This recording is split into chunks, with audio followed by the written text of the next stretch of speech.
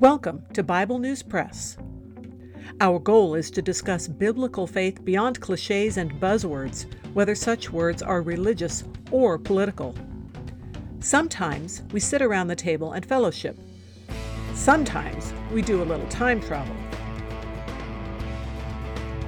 It is all part of our journey with our Abba Father, who has given us the key to life.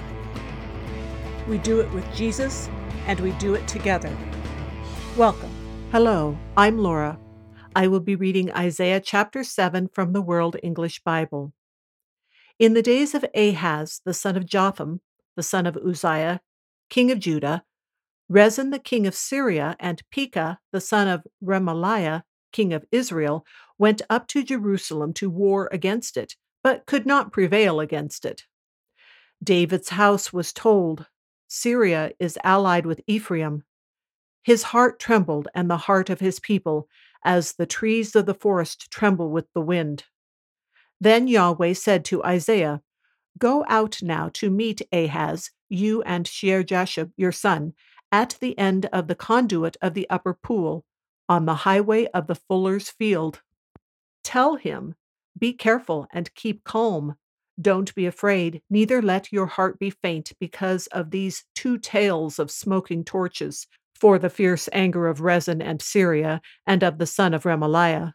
Because Syria, Ephraim, and the son of Remaliah have plotted evil against you, saying, Let's go up against Judah and tear it apart, and let's divide it among ourselves, and set up a king within it, even the son of Tabiel.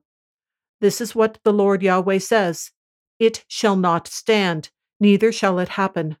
For the head of Syria is Damascus, and the head of Damascus is Rezin. Within 65 years, Ephraim shall be broken in pieces, so that it shall not be a people. The head of Ephraim is Samaria, and the head of Samaria is Remaliah's son. If you will not believe, surely you shall not be established. Yahweh spoke again to Ahaz, saying, Ask a sign of Yahweh your God. Ask it either in the depth or in the height above. But Ahaz said, I won't ask. I won't tempt Yahweh. He said, Listen now, house of David. Is it not enough for you to try the patience of men, that you will try the patience of my God also? Therefore the Lord himself will give you a sign. Behold, the virgin will conceive and bear a son, and shall call his name Emmanuel. He shall eat butter and honey when he knows to refuse the evil and choose the good. For before the child knows to refuse the evil and choose the good, the land whose two kings you abhor shall be forsaken. Yahweh will bring on you, on your people, and on your father's house, days that have not come, from the day that Ephraim departed from Judah, even the king of Assyria. It will happen in that day that Yahweh will whistle for the fly that is in the uttermost part of the rivers of Egypt, and for the bee that is in the land of Assyria. They shall come, and shall all rest in the desolate valleys, in the clefts of the rocks, on all thorn hedges, and on all pastures. In that day the Lord will shave with a razor that is hired in the parts beyond the river, even with the king of Assyria, the head and the hair of the feet, and it shall also consume the beard. It shall happen in that day that a man shall keep alive a young cow and 2 sheep.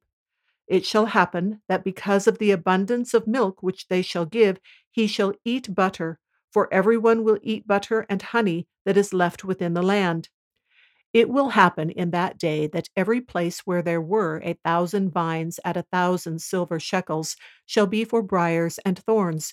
People will go there with arrows and with bow, because all the land will be briars and thorns. All the hills that were cultivated with the hoe, you shall not come there for fear of briars and thorns, but it shall be for the sending out of oxen and for sheep to tread on.